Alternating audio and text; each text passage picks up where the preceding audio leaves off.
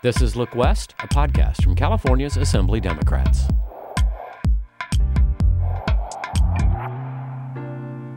This week marked the 47th anniversary of the U.S. Supreme Court's landmark decision to legalize abortion across the country, citing the decision on the right to privacy in the 14th Amendment. Roe v. Wade changed the landscape of the United States by giving women the right to make decisions when it comes to their own bodies. Through its 47-year history, abortion rights have been constantly challenged. In 2007, the Supreme Court upheld a federal law that criminalized second trimester pregnancy termination. Trap laws became more common. States placed more restrictions on abortion providers. Waiting periods for appointments are increased weeks into a pregnancy. Ultrasounds and counseling become requirements for procedure sign-offs.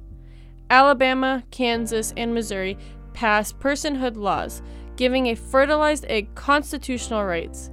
As of 2019, 33 states have introduced some form of an abortion ban, and of those, 12 states enacted those bans. I'm Nairi Bagdasarian, and this is Look West.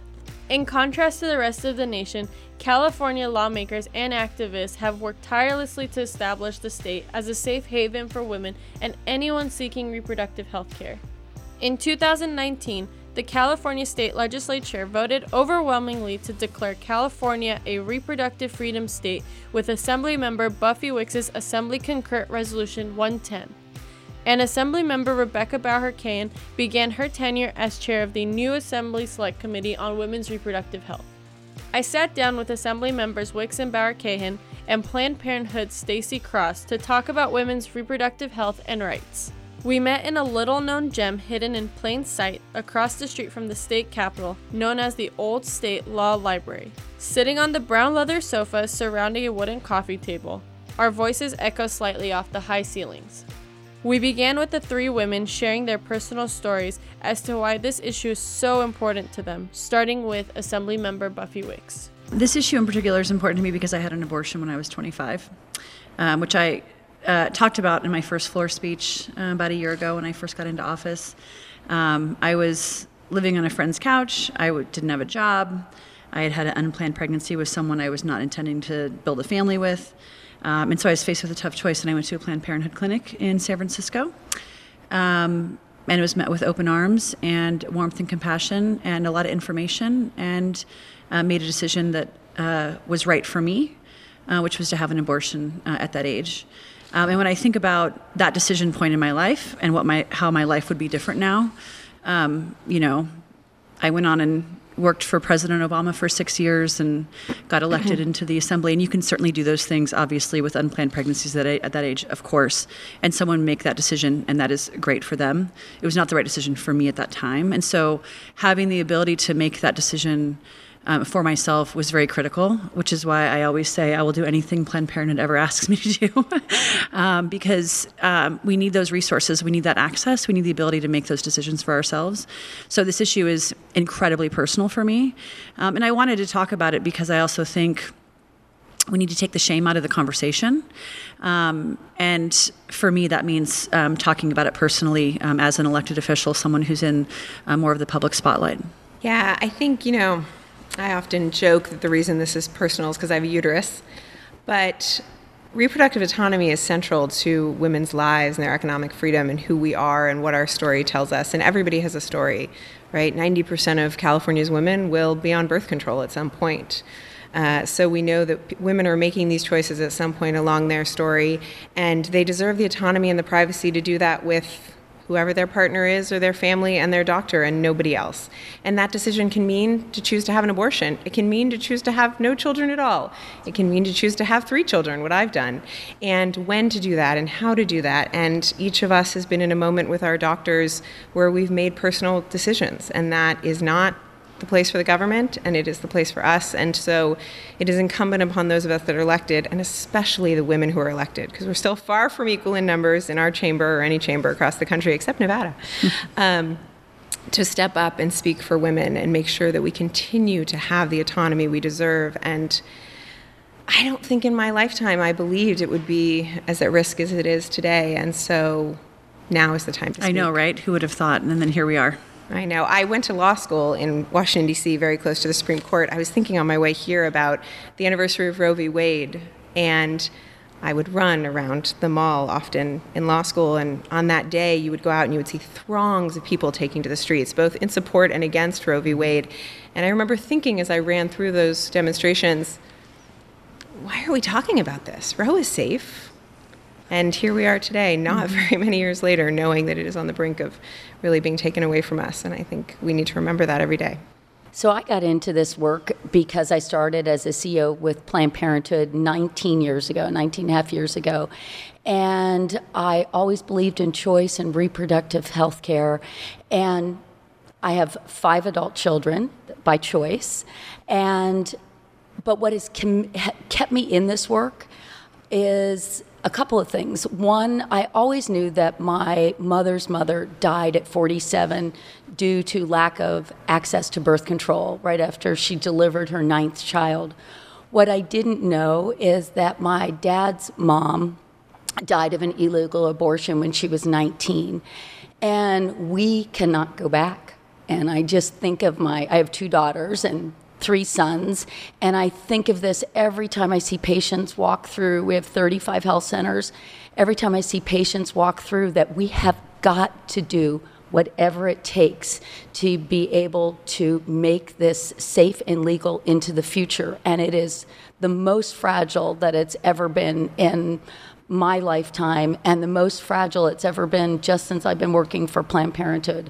We have fought for it consistently, but this is a year that's going to be a year that I know people are exhausted, but they're going to have to stand up, speak out, and fight, because it's a fragile state that we're in. But things are different on the federal level. How's that impacting California? But what's going on federally is tragic. It's just devastating to women and men all across America. I would say that there's been 300 bans in 2019, abortion bans.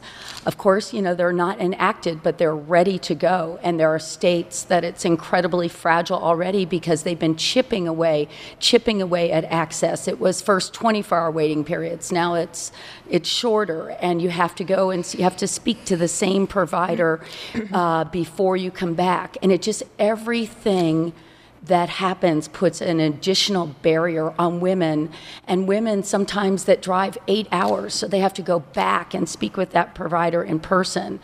It's horrific what is happening. 6-week bans. Many women don't know that they're pregnant at 6 weeks, so that's just like unbelievable that we have that in place. The gag rule, the domestic gag rule from Title X, has impact, and it's going to have a devastating impact on access to birth control for women. So in fact, we will probably ultimately see an increase in abortion numbers. If you can't access birth control, chances are you're not going to stop having sex. You're going to have an unplanned pregnancy. And what that is, Planned Parenthood made a really difficult decision, but a decision that we have to keep with our integrity and our truth and our values, that when the gag rule passed, almost every Planned Parenthood that had the ability, because Planned Parenthoods in red states didn't have access to Title X, because that's one of the chipping aways that they have done. So it would not allow our providers to speak truth and give all options for our patients. And we can never be in a situation where we gag our providers and don't allow them to give full information for our patients. So when it went into effect, we all chose to walk away from Title X. So it's increasing the number of unplanned pregnancies, and I think we will see that. It's decreasing access because people aren't able to go to a Planned Parenthood where they felt safe and comfortable.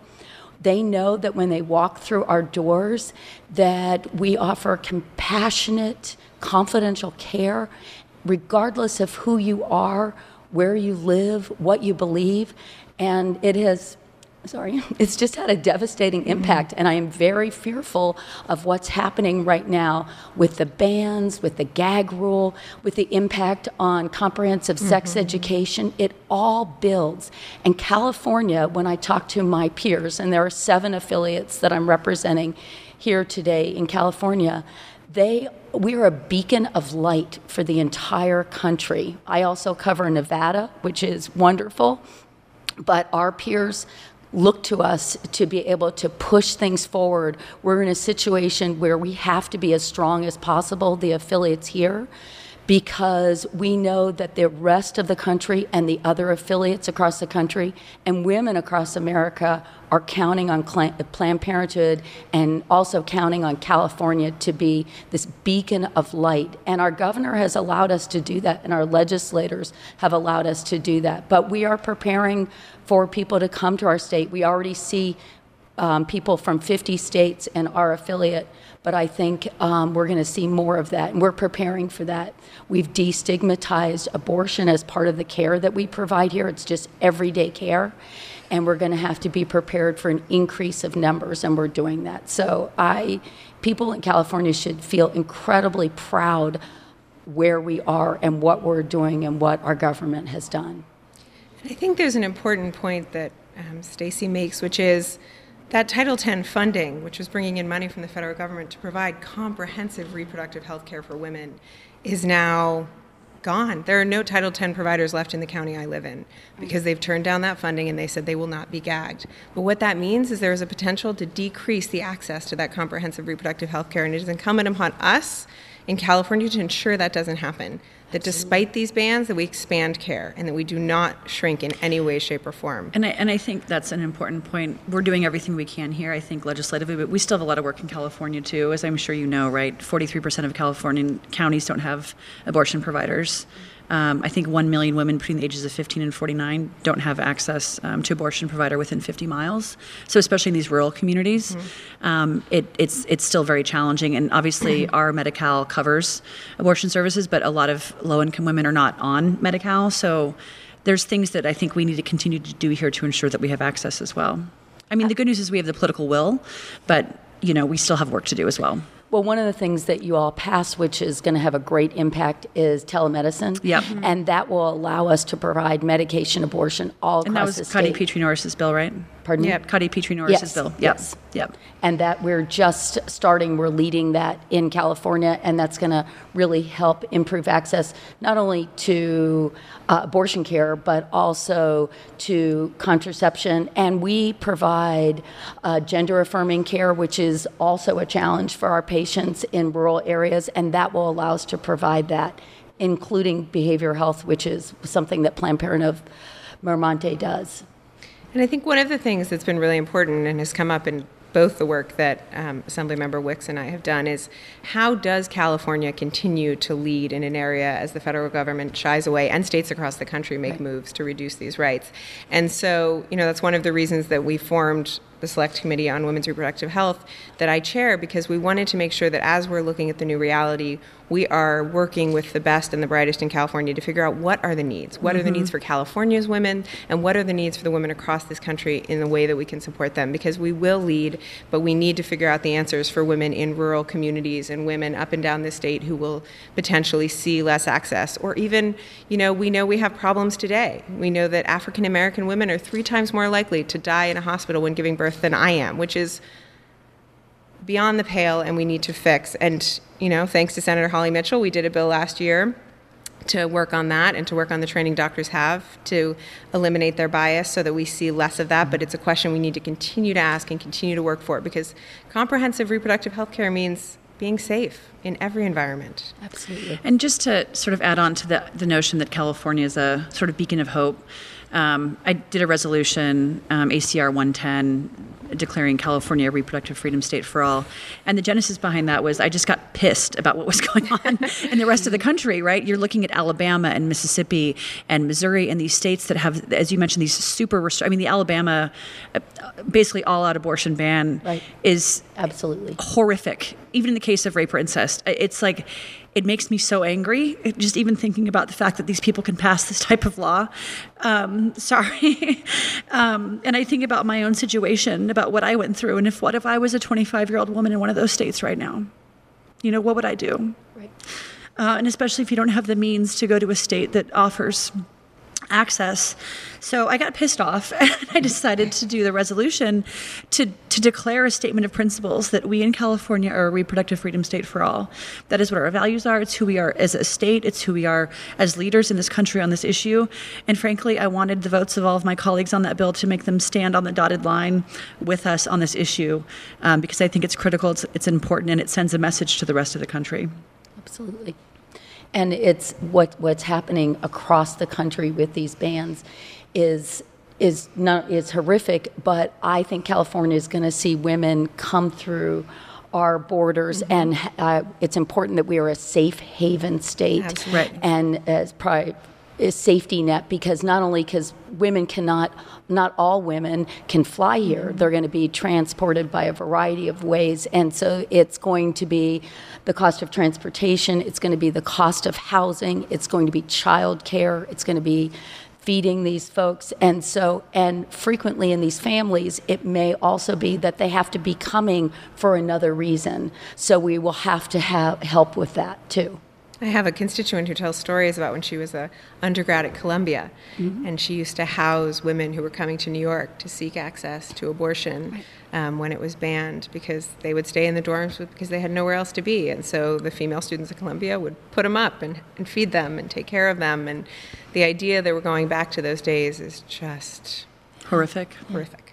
Yeah, one of my board members in Montana was a minister that was involved with the Jane Network, which was a network prior to Roe being legalized of clergy, all forms of clergy, that helped transport women, kind of the Underground Railroad, from one point to a next point to a safe provider. And to think he is probably looking down saying, I cannot believe this is happening again, that we are this close to that. It's just, I'm pissed off too, and everybody should be pissed off. And to your point, Stacey, when you opened about this means women's lives, right? Absolutely. I mean, when it wasn't legal, women died. And I think we need to be very, very clear that that is what this means. Yeah. And those that were lucky not to die lost their fertility, and that is unacceptable. Right. Yeah, because choice means all the choices. Absolutely. What does having a choice mean? What is reproductive freedom? I mean, I think one of the best days of my life, best 3 days of my life, was giving birth to my children and watching them enter the world, and that was my freedom to experience that and to make that choice and to experience that. And not everyone will make that choice, and that's freedom, right? Freedom means the ability to do what you choose, and that is what Roe v. Wade said. It said that I have a right to privacy, I have a right to that freedom, and I have a right to that choice, as does every woman across this country. And I think that we need to be thinking broader, because although abortion is such an important piece of this, Assemblymember Wicks and I sat in public safety last year and listened to the story of women who had been forcibly sterilized in California's prisons not so long ago and had been denied the right to choose to have a child. And that is not freedom. And so freedom means I can choose birth control, I can choose to give birth, I can choose to end a pregnancy, I can choose. And that's what it means to me. Yeah, and I think I agree with all of that. I think it's the ability to make the decision that's best for your life. And that's how I think about the decision that I made. It's how I think about what I want my daughter to be able to have that same ability to make that decision, to have the agency to make that decision, to be respected in that process, and to not have any hurdles put in your way in order to make that decision. Everything that they have already said, but it makes me think of a story about reproductive freedom, which is when we would have protesters outside of our health centers that would find themselves pregnant, and they would come in to receive services. They usually went to a different health center then, but they were always shocked and surprised how compassionate and loving and judgment-free we were of them, regardless of the fact that they'd been screaming at us. And for some of them, it made a difference. For others, it didn't make a difference. But it's having full control over your body, your choices, not to access birth control, to have a pregnancy, to be able to say to somebody no in a sexual encounter. It's all those things, everything combined. When the 2016 election happened, I came home from a event, and my 2 daughters were there. And they were crying because they knew the impact that this administration could have on this, and thinking that they've always had access to birth control, they've always had access to choice, but to think right now that they knew that this could possibly limit this for their future pissed them off, but made them sad, and also activated them in a way that it's activated hundreds of thousands of women and men all across the United States, and we need to keep motivated. Well, that is the silver lining, if there Yes, is one. I mean, I absolutely. ran for this seat because Donald Trump got elected to president. And that was, I was, again, pissed off and decided I'm going to do something about it in a different kind of way. So I think that many women across this country felt the same way. So here we Absolutely. are. Both of us are sitting here. Yep. Because he won that election. So good comes out of everything. But I think one of the things that I want to touch on freedom also is comprehensive sex education.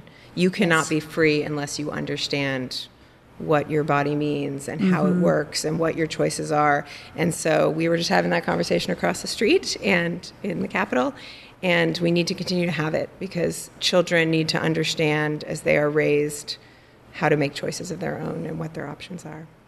How to make choices and how to be safe. And it needs to start at a much younger age. That's right. So that they know what's safe, what's not safe, how to say no, both for young women and young men, because there's a lot of pressure.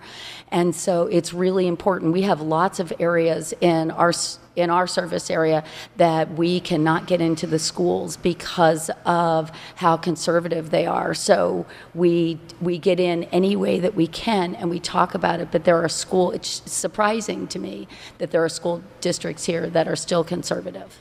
Access is the other half of reproductive freedom. Does California have care deserts, where there are hundreds of miles between each facility and women have to travel hours to access a facility that provides abortions and relevant health care? You know, I grew up in a rural community, and getting access to care when I was young was very challenging. And so I know what that's like, having gone through that myself. But I think with Assemblymember Petrie Norris's bill, with the telehealth piece, hopefully that will help. I think getting more women signed up for Medi-Cal so that they can increase their access is critical. Expanding as much access to Planned Parenthoods as we possibly can is important.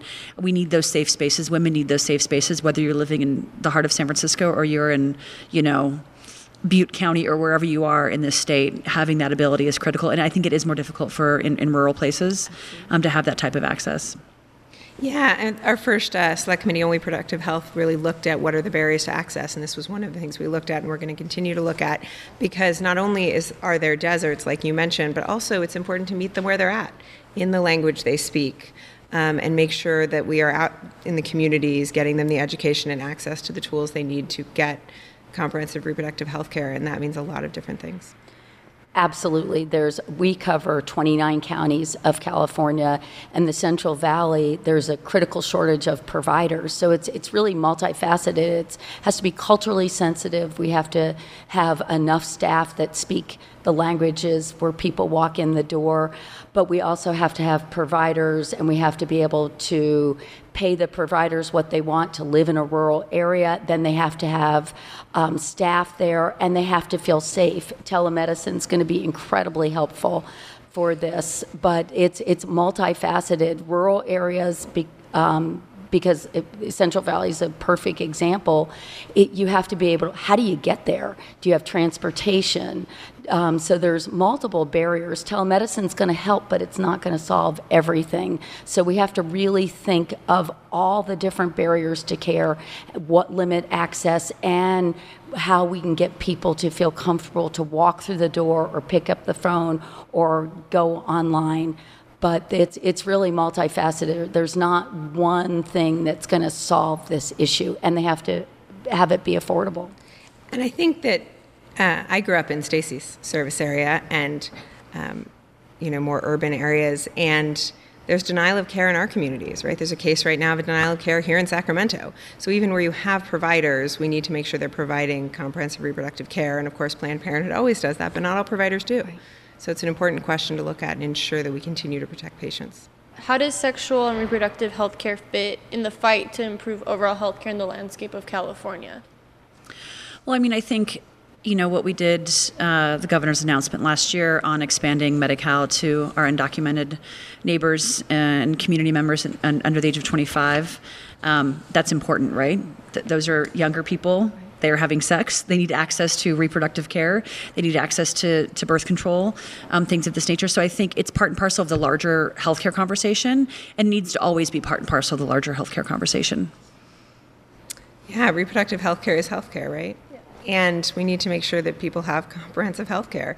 There are 20 million women in California, more than 20 million, so we're over half the population, right?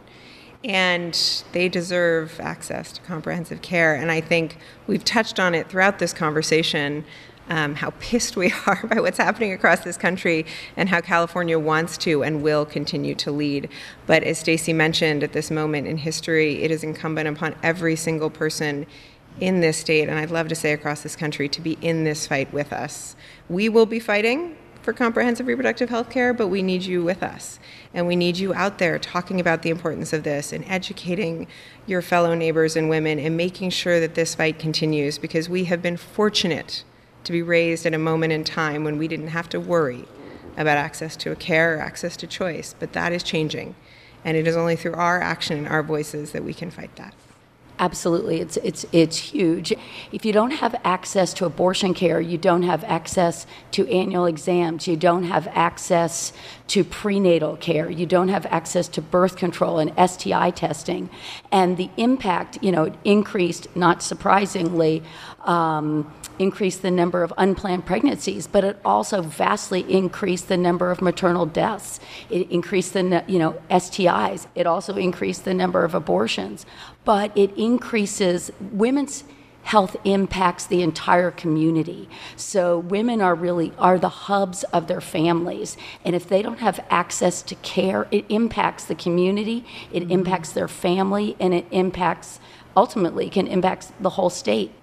Does the responsibility of how California is the beacon for the rest of the country, does it feel very heavy on your shoulders? And if there's one thing that you want our listeners to know and to really absorb, what would it be?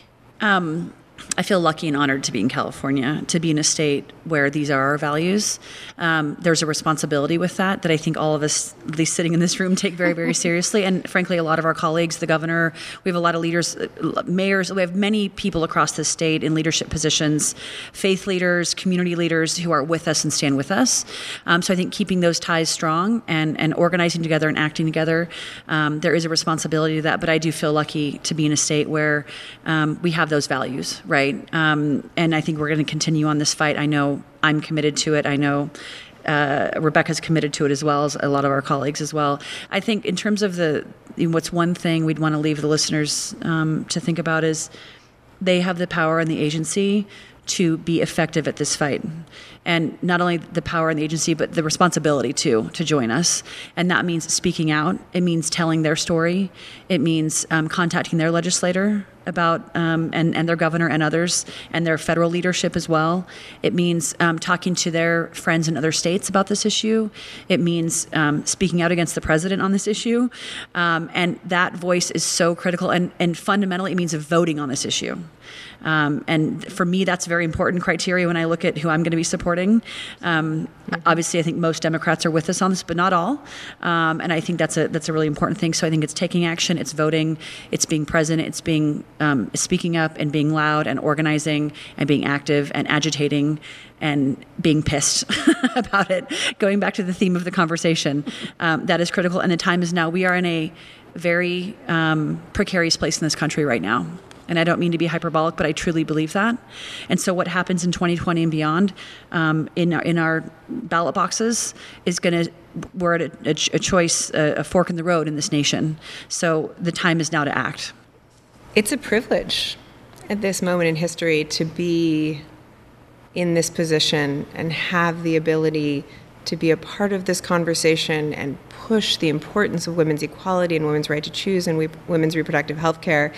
And yes, that means a lot of weight right now and a lot of responsibility, but every day I wake up grateful that my constituents have chosen me to continue to speak on their behalf and fight for them and fight for their right to comprehensive reproductive health care and all of the values that they hold. And so that's what I'll do every day while I'm here. And what I want to leave listeners with is this is not a partisan issue. It has become one, but it should not be one. Every woman, I don't care what her voter registration is, has a body, and she should be able to control it, and she should be able to make the choice. And if she doesn't believe abortion is right, she should choose not to. But if another woman should be able to choose differently, she should be able to make that choice. And so let's get back to a place where we believe, no matter who you are or what your party registration is, that equality for women is important, and so is comprehensive reproductive health care. Well, I, in fact, moved to California because of the election. This position was open, and it's the largest affiliate in the country, and I knew we would have the largest voice. And I feel it's a huge responsibility to be able to do the things here that impact other places. But I completely agree with you. People need to be sharing their stories. They need to be speaking out. It is about equality. It's about human rights. This is a human right to be able to have control over our bodies. And I think it's an issue for women, but it's also an issue for men. They need to speak up and protect their partners. Well, thank you for being with me today and for being with us today. And stay pissed. We have ample opportunity, don't worry. Yeah. Oh, yeah. I'm Nairi Bagdasarian, and thanks for listening. The Look West podcast is produced by the California Assembly Democrats. Please subscribe and rate this show wherever you get your favorite podcasts. And when you think of California and politics, remember to look west.